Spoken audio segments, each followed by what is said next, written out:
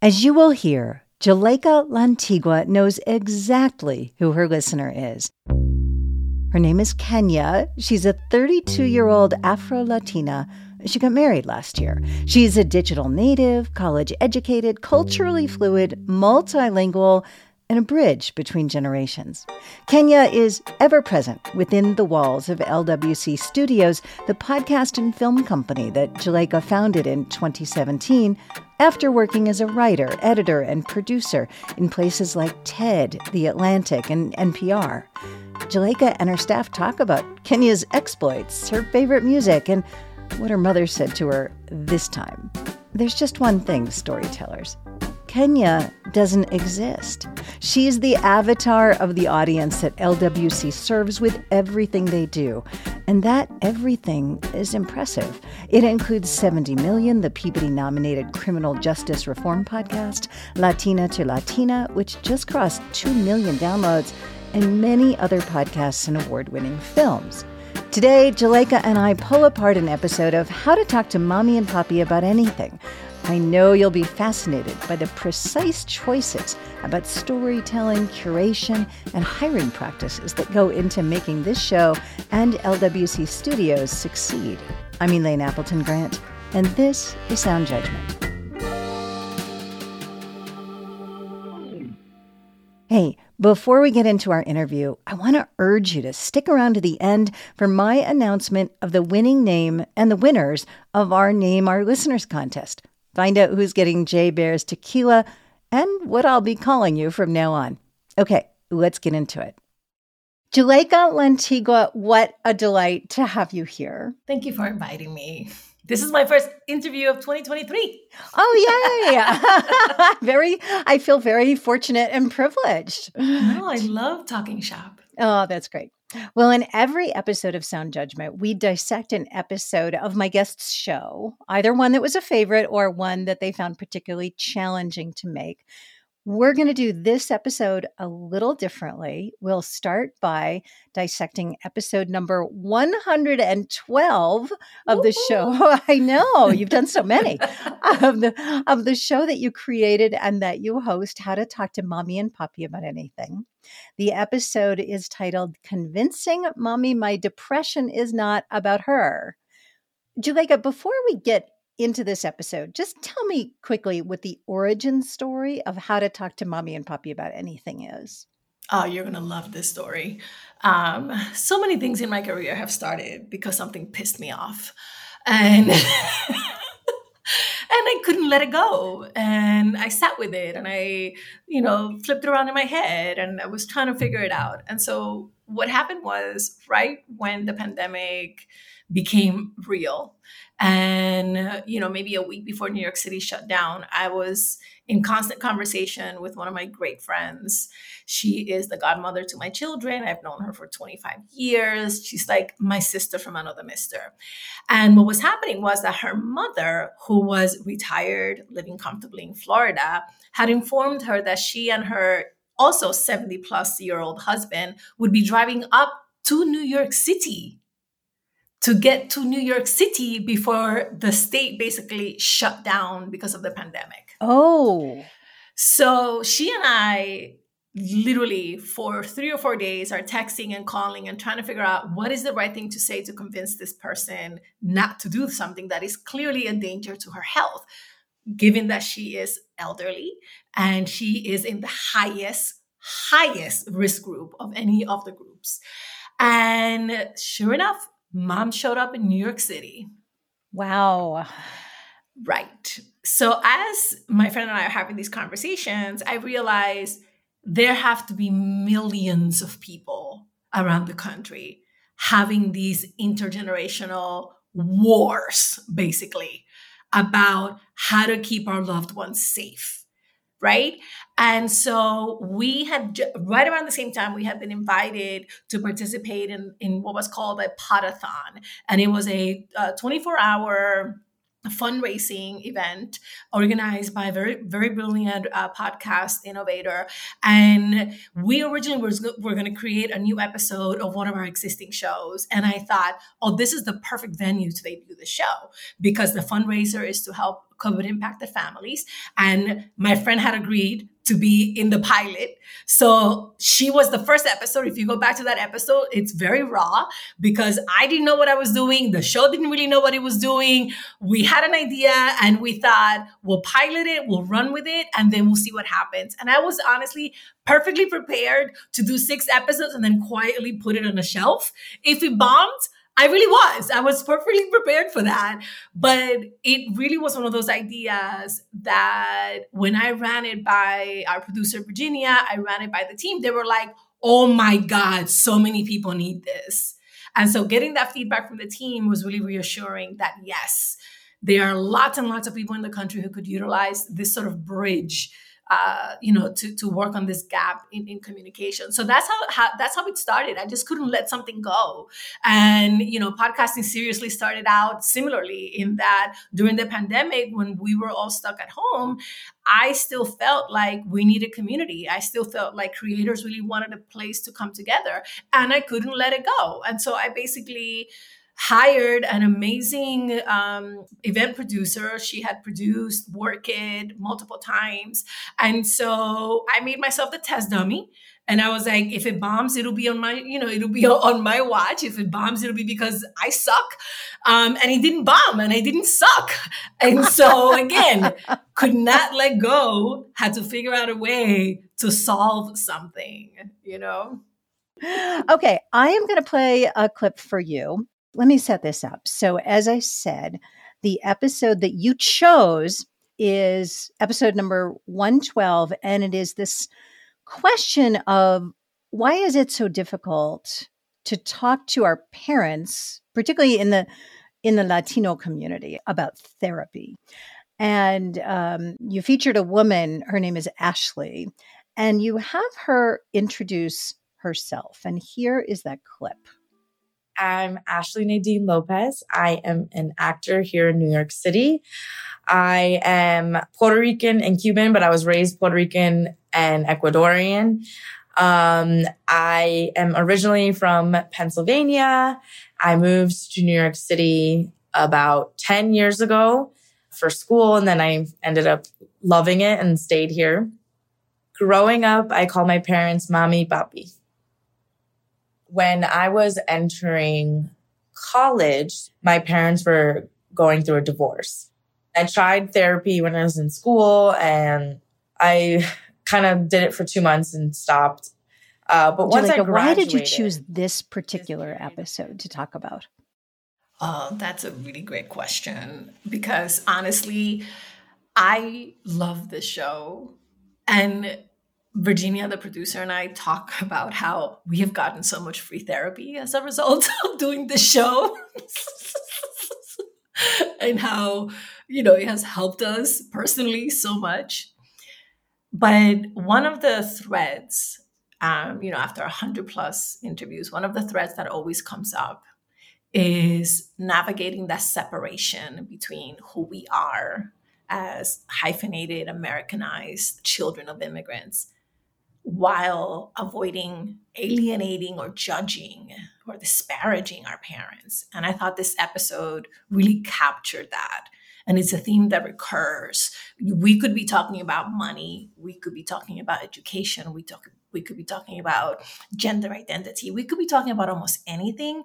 And this issue of how do I emerge as myself while honoring who you are without making you mad or feeling diminished, right? And I think this episode really captures that well. I agree. It does capture it well. And it's interesting. I don't know if you know the show Quinto Eras, Pavel Martinez. Oh, listen to my episode with Pavel Martinez. Okay. We talk about that. We talked about a lot of things, but his show is about the Latino community in the professional world and how to be authentic. But the whole issue of intergenerational communication came up. So it's a theme I'm I'm extremely familiar with, actually, beyond that show. And this episode really does do that. What I noticed from a hosting and producing point of view, it's fairly obvious to you, is that you have Ashley introduce herself and tell her story. And it's like 5 or 6 minutes long, but it's completely non-narrated. Mm-hmm. Why did you and your team choose the non-narrated approach for all of your episodes? Thank you for noticing that, because that's very intentional. So our motto at LWC Studios is erasing the margins. We really believe that once we take away these artificial dividers, and once we take away these sort of gerrymandered notions of who people are and where we belong, what you end up is with the possibility of really engaging with one another.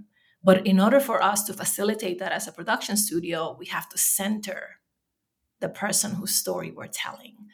So removing the narration from the introduction and from what we call the testimonial, that first part of the piece is the testimonial, removing the narration centers exactly the person who needs to be centered, the person who came to the show to share their story. Here you are, tell us, right? And we ask very few guiding questions as we're tracking that.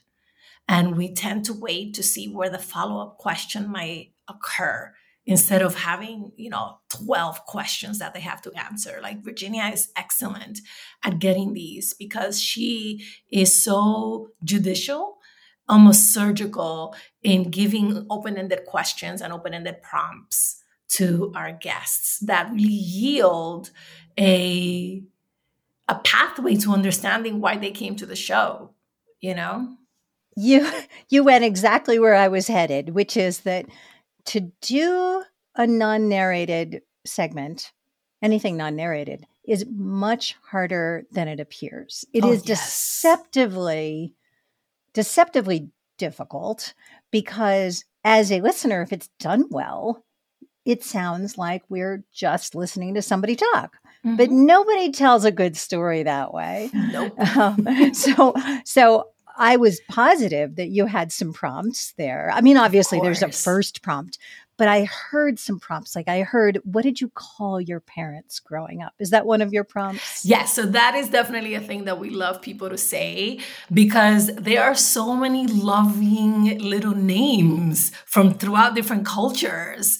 And so it's such a nice tie-in to the broader themes of the show that in the end, we all have some sort of nickname or fun name that we call our parents. And so it just brings us back to that shared space that we have with all of our listeners, which is that in the end, we're somebody's kid, right? Like that's who we are. But listen to that, the shared space that we have with our listeners. How do you think about creating that shared space? What are some of the very specific things that you do to make it feel like an even playing field, an accepting community? This is where the methodology has to be explained. And you're like, is it a methodology or are we winging it?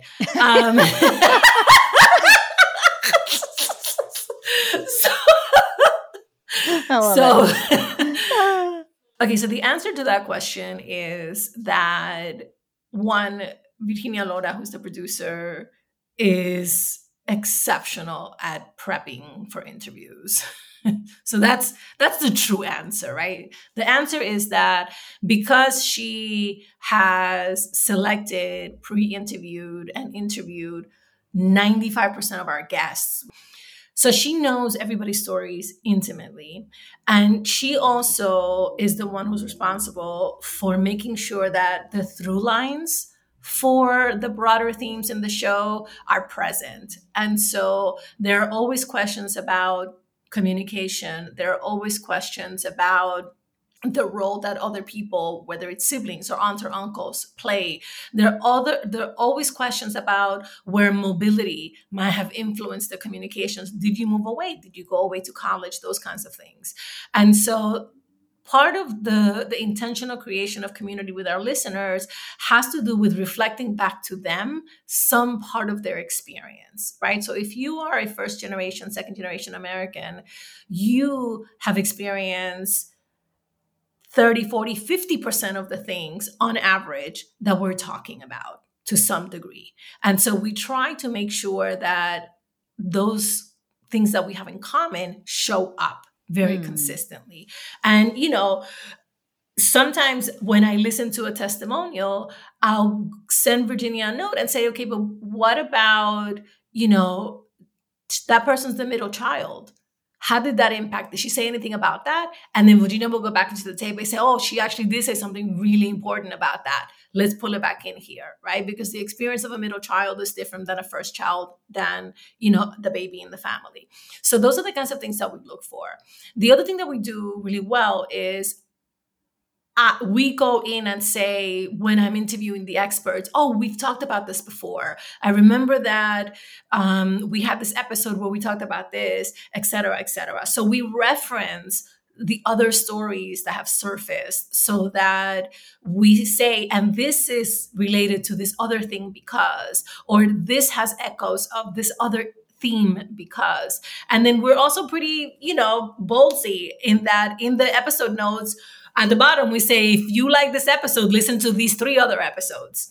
And so we are always upcycling our material to the listener and saying, hey, if you like this, you're also going to like these other ones. And then, I get personal on the show, like I'm constantly oversharing. And so I think that helps a little bit because my experience in many ways, it's very typical of a first gen. And so I bring that to bear, especially if I'm going to disagree with a guest, which I always try to do very lovingly. But sometimes you need a little bit of that pushback to make the conversation really, I would say, really engaging and dynamic. I think of loyalty as, I'm curious about this with you, loyalty of a host or a producer, anybody really making the content of the show, as being to the listener. 100%. And the guest is second. We want to be nice to our guests. We, of course, are thrilled that they're there if we happen to have a nice positive show. Not always the case when you're doing other kinds of reporting, of course. But I think of a good host as being an informed guide for the listener, as a stand-in for the listener. And if you don't push back sometimes, you fail in that duty. What do you think?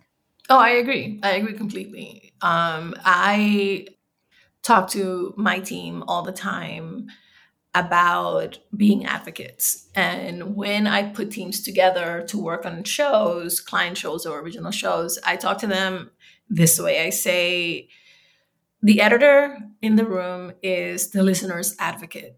Your job is to make sure that the experience is not just enjoyable, but fortifying and edifying, and that it doesn't create any confusion. The minute that you confuse your listener, you've lost your listener, right? So in the room, the editor is the listener's advocate, right? The producer is the sound advocate, right? So the producer is the person who has to make sure that because we've chosen the medium of sound as the conveyor for the storytelling, they have to push for the best sound possible. They have to push for the best composition, for the best sound design. They have to push for organization and elements in there that guide the listening, right? In as much as we're using audio and sound to do that, right? So once you've got those two advocates in the room, you can do anything if they have that clarity of mission. I like that. I wonder, when you say the advocate for sound, the producer's advocate for sound, some people may take that as meaning simply sound quality, technical sound quality, but that's not it at all. No, it means, things like, don't put a clip in there that doesn't sing, right? Like, say it in 2 lines in narration, but don't waste 12 seconds if the clip is not really going to do anything, right? It means if you have 2 false endings, get rid of the 2 false endings. How many times have I heard a podcast that could have ended 7 different ways and they left all 7 different ways in there, right?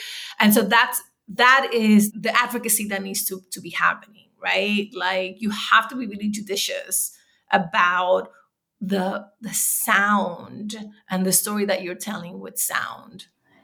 Completely. To get back to the episode, by the time we came to the end of what you're calling the testimonial, I really wanted to hear your voice. And when you came back, I was like, oh, here's this voice that I love. And I was so delighted that you were back to be my guide through this conversation. I'm going to play a little bit of this clip. As I listened to Ashley's story, I wanted to cheer for her. Not only did she get her mom to understand her decision to get treatment, she did it in such a way that she allowed her mom to see that maybe she could also benefit from therapy. Yes, Ashley, that's a win. Ashley's story also made me curious about our own hesitation around seeking mental help. How could understanding our doubts as first gens, and especially as Latinas, help us better address our parents' concerns? To help us figure it out, you can guess what I did. I called in an expert. Talk to me about the writing of this segue and what you were trying to accomplish. And of course, I don't know whether you're writing your own narration or your producer is writing narration for you and then you're editing in your own voice. It's a collaboration. So Virginia, again, who knows the show inside out, she drafts these and I always change them. Of course you do. Of course. But I try, I really, really tried to keep the spirit of what she gave me. But sometimes I just have my own idea of what I want to say and how I want to respond. I think in this one, there was a really healthy mix of both what she gave me and what I improvised. I tend to be more exclamation marks everywhere. And she tends to be more like semicolon, continue. So it's a tone thing is what you're saying. Yeah, basically. Yeah, exactly. The segment here is, this is the segue into the formal, sort of more useful nuts and bolts part of the show.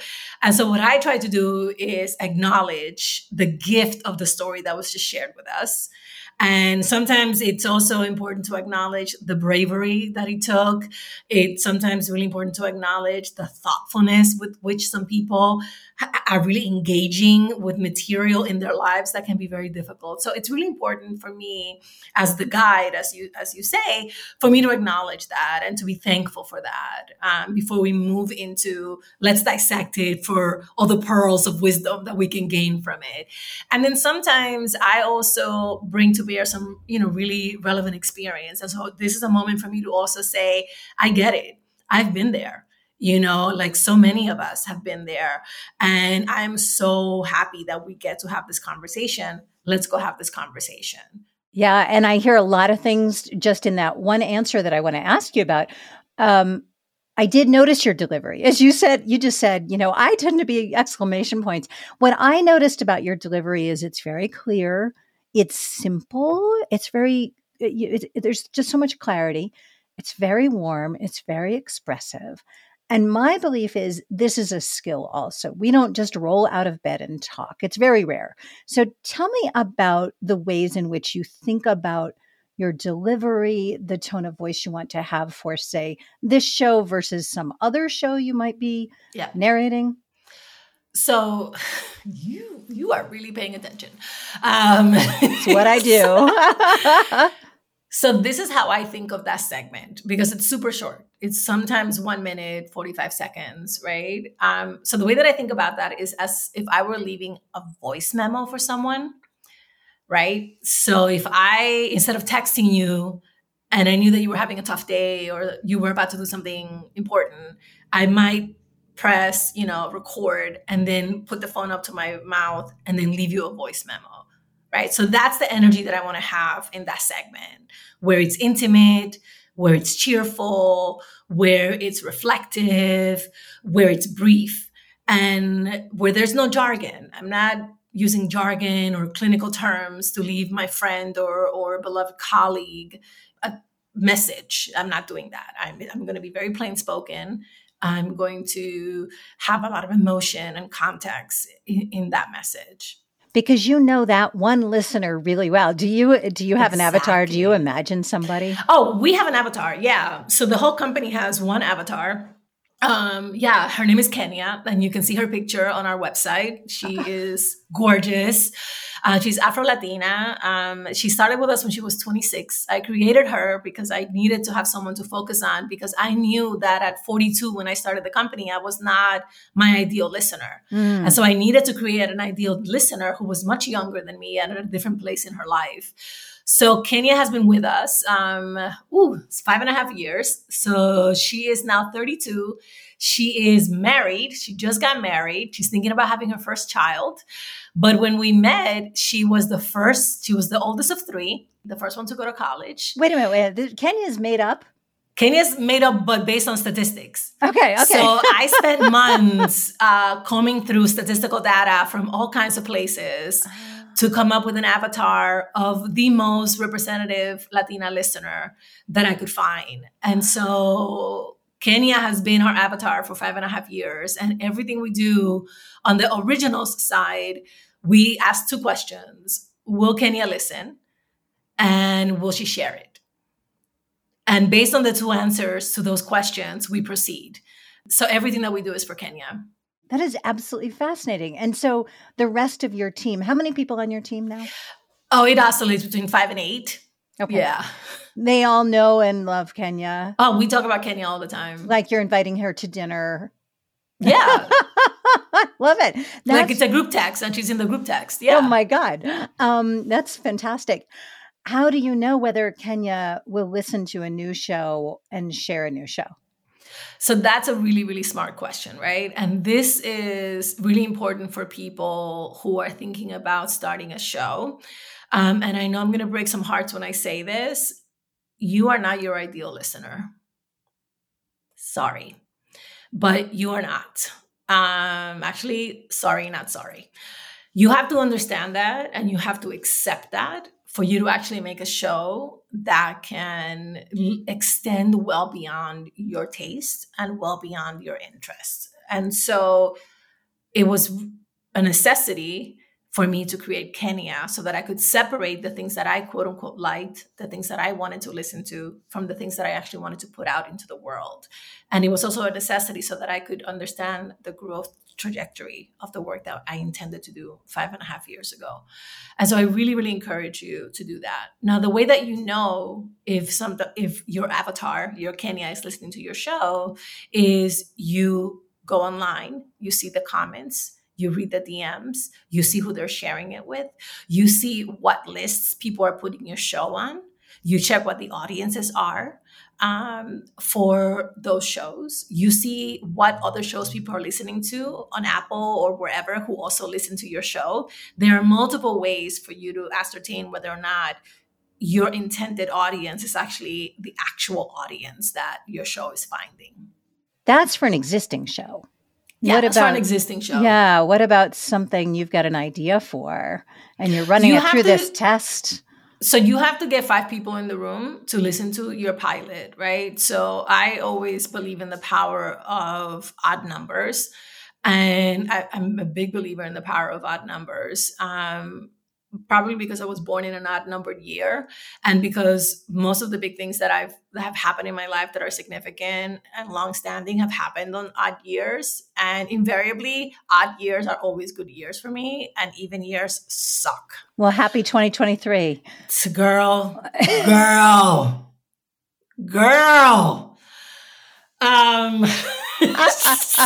I crawled out of 2022. Anyways, get 5 people in a Zoom after they listen to your episode and get them talking. right? And have those 5 people be your ideal listener and see what happens. Very simple. So how many pilots, how many shows have you been excited about? You've made a pilot and then you've actually killed it. Oh, they've been at least 2. Yeah. That hurts. At least 2. Yeah. It could be more. It could be more, but that's not bad. More. Yeah. We'll say at least 2 for now. Okay. Did I ask about the failures, right? I mean, if you're testing, you're testing. You can definitely ask. Yeah. You have to have those though, because if you don't fail, you're going to have a really warped sense of your own abilities. Like you have to fail, you have to get rejections. You have to think about rejection and failure as documentation that you showed up prepared to do the work, right? When you get a rejection email, save it. When you get a rejection letter, save it. Save all of those, because you will literally have a roadmap of all of the times you showed up prepared to do the work, right? That's what matters. What matters is the showing up.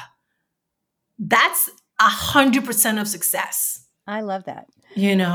So we have literally hundreds of rejections in our emails, because we also make films and we send our films out into the film festival circuit every time. We have 3 films, and I can probably tell you we have 300 rejections for all of those films, right? And we have sent pitches out to potential clients. We have replied to RFPs. Rejection, right?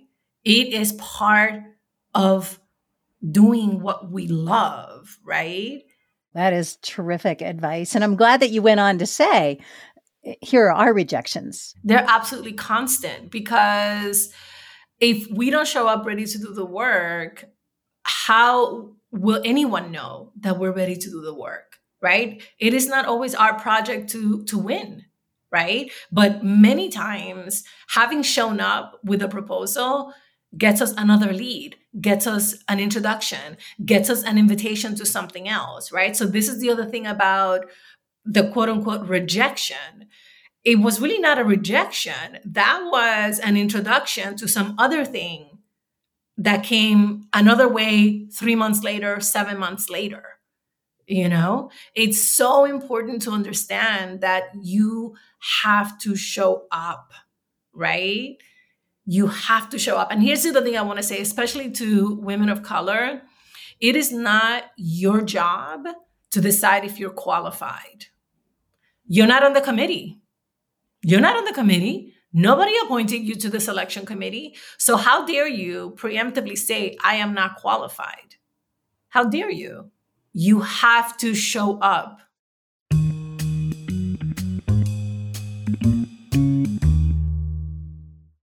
Juleyka, you have a big presence. I mean, your stage presence is undeniable, and you're, it's the hair. Yeah, it's mostly the hair. However, in this particular show, How to Talk to Mommy and Papi About Anything, thank you. You have chosen to be a pretty minimal presence. I got the sense that that is also an intentional choice. Is that an intentional choice, and why? Of course it is, because this is one, not my story, right? We put the person's story right at the front of the show. It's not my story. And secondly, I'm not the expert. We brought an actual expert, someone who knows what they're talking about, who studies this, who researches this, right?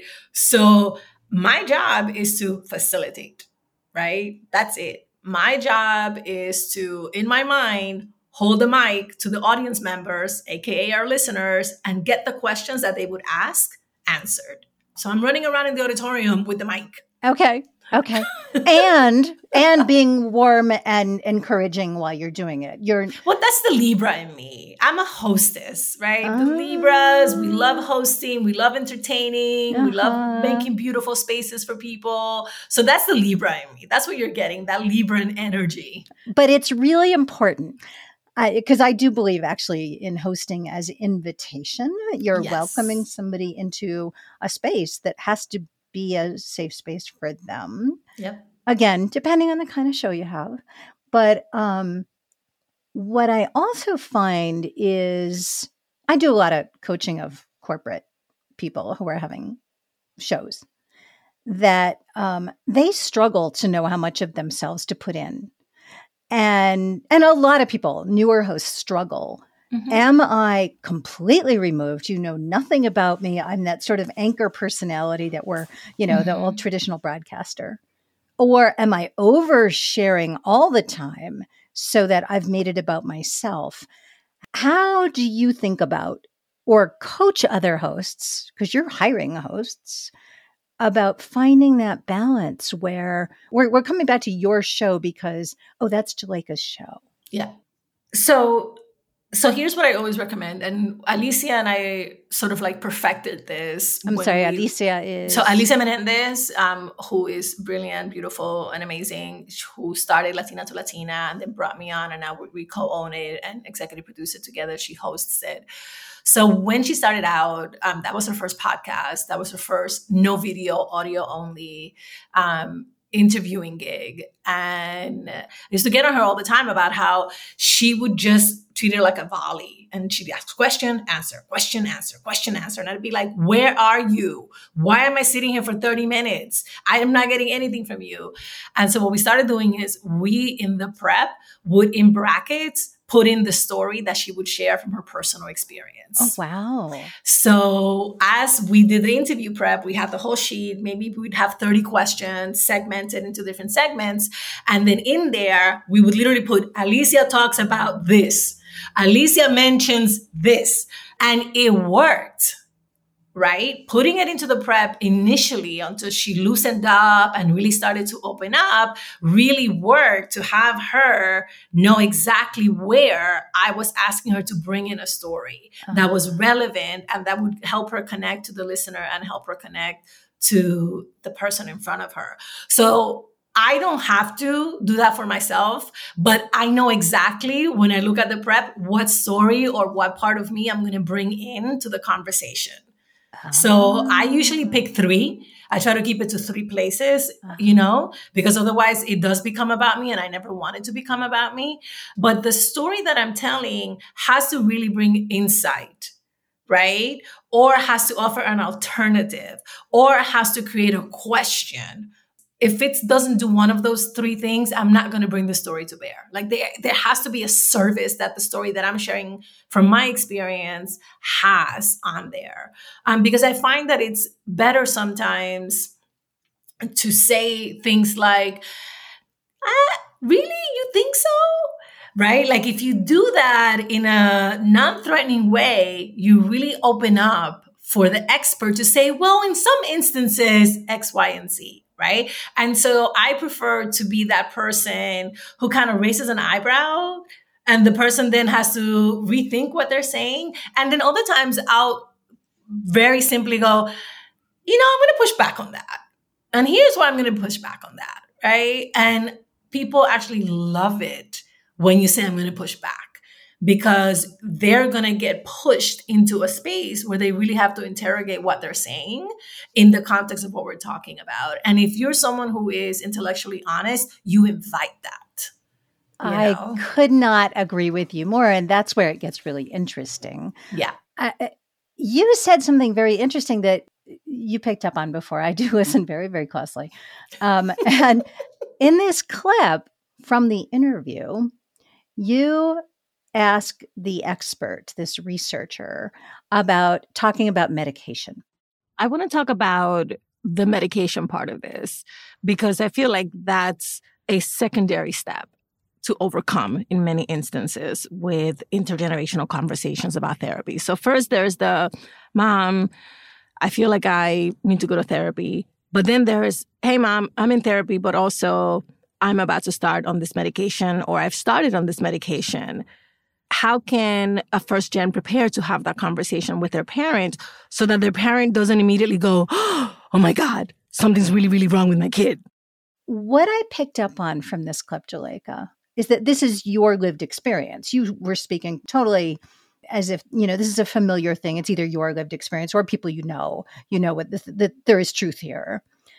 And that is incredibly helpful because you're, again, taking that point of view of the listener.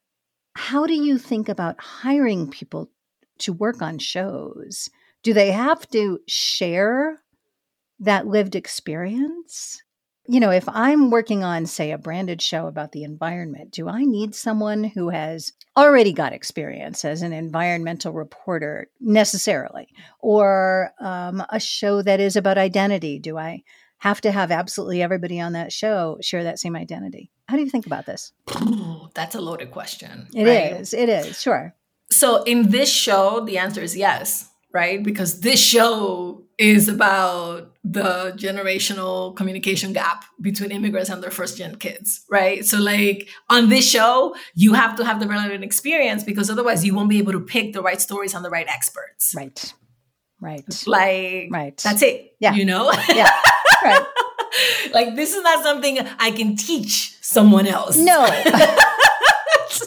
I can teach many things. This is not one of them. No, of course not. Of course not. Yeah. But to the larger question of, what some people call cultural competence or, having a shared cultural framework to begin with, I think it is very important, right? I think it's important because it is in the seams where we lose people, right? So I'll give you a really concrete example. If I go as a Spanish-speaking reporter to someone's home to do an interview, and I address them in the informal tu, I'm DOA, dead on arrival, because I cannot culturally address an elder as tu. I have to address them as usted, right? Mm-hmm. So if I don't know that, there's no way I'm getting any interview from anybody. I will be very politely escorted out, or I will be given one-word answers that I cannot use, right? And so when I talk about cultural competence and I talk about having some percentage of shared experience, it is because it is in these minutia moments that you lose the ability to really get the story.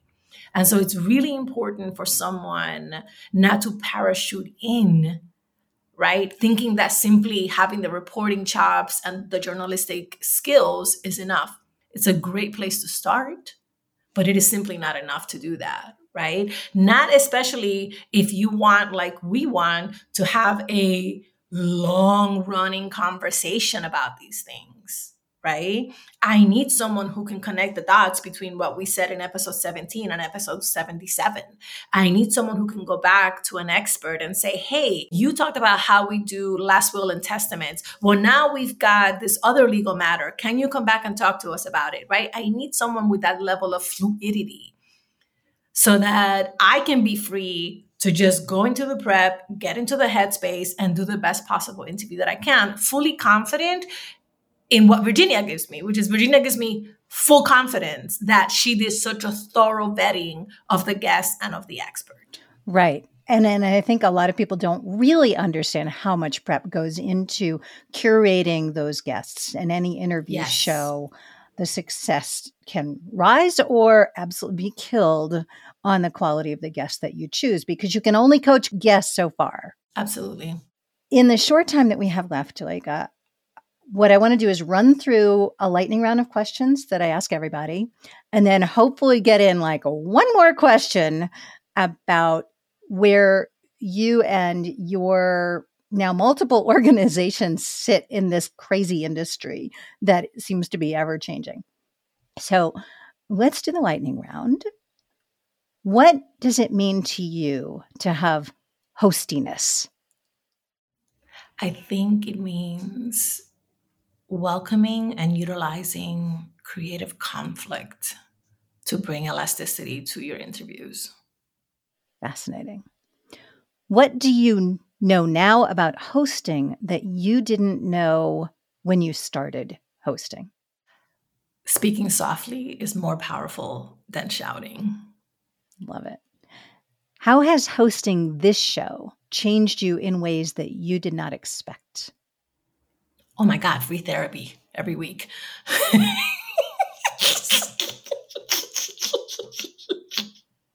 Why we really choose our shows.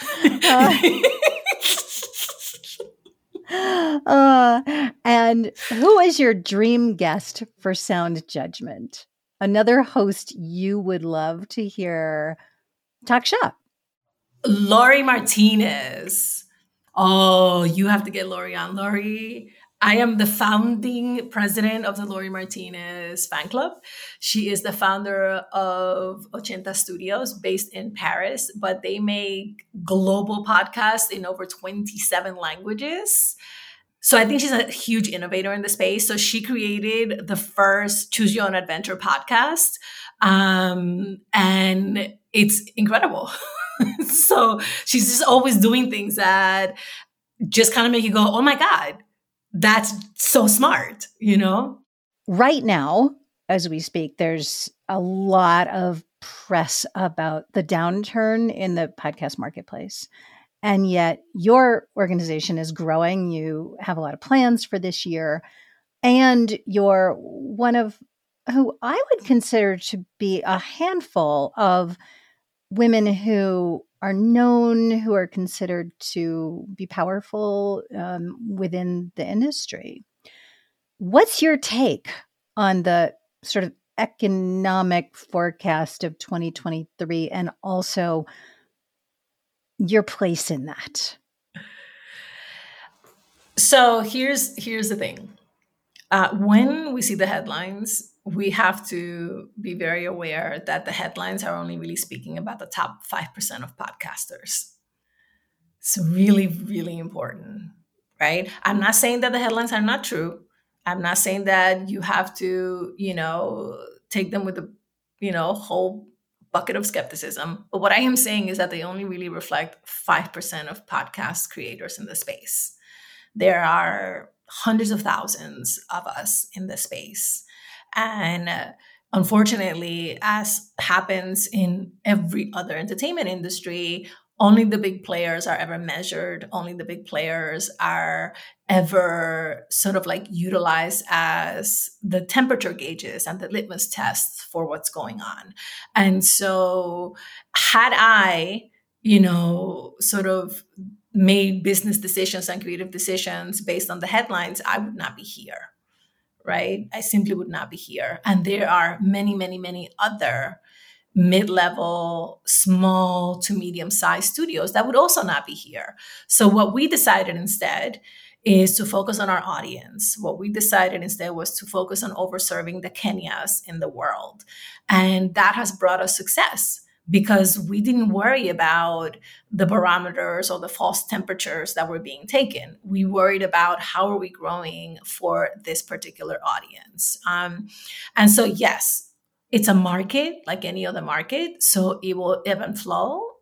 But if you are someone who is driven by other things than shareholder returns, then I think you are free to think about your place in the space quite differently. Last question. What's one thing you're super excited about in your business this coming year? Oh my God. So I'm not excited about this, but I'm going to say I'm excited about this because my team is going to get a kick out of hearing me say that I'm excited about this. I am so excited that we're going to start taping me and putting our video broadcast on YouTube.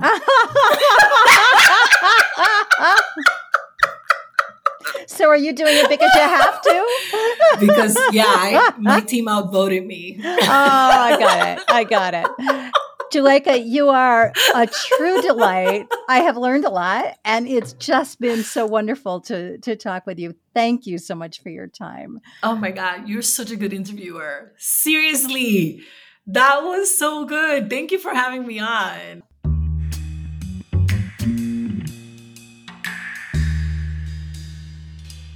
Storytellers, at the end of every episode, I share takeaways from these conversations. Here are just a couple. You can find more on our blog. The link to that is in the show notes. 1, Non-narrated pieces may sound easy, but they're hard to do well. Behind the scenes, a good producer must have conducted a great pre-interview. You need to know the details that you want to make sure your guest or your source says. For instance, one small detail that Juleyka's team always prompts their guests to say is what they call their parents. Why choose a non-narrated approach? It's a strategy born from the philosophy behind the show. As Juleyka says, it's not my story. She wants to center the guest, not herself, so she keeps herself out of it. 2, here's one I find a lot of people haven't given enough thought to: cultural competence. It's your lived experience. For a show that is largely about identity, like How to Talk to Mommy and Papi, it really does take producers who share that identity and those experiences to shape a show that sounds and feels authentic. As Juleyka says, cultural competence can make the difference between getting the story and being, as she says, dead on arrival. For us as creators, as hosts, this matters. Highlight your lived experience. Don't dismiss it, amplify it. And it matters for us if we hire or partner with others.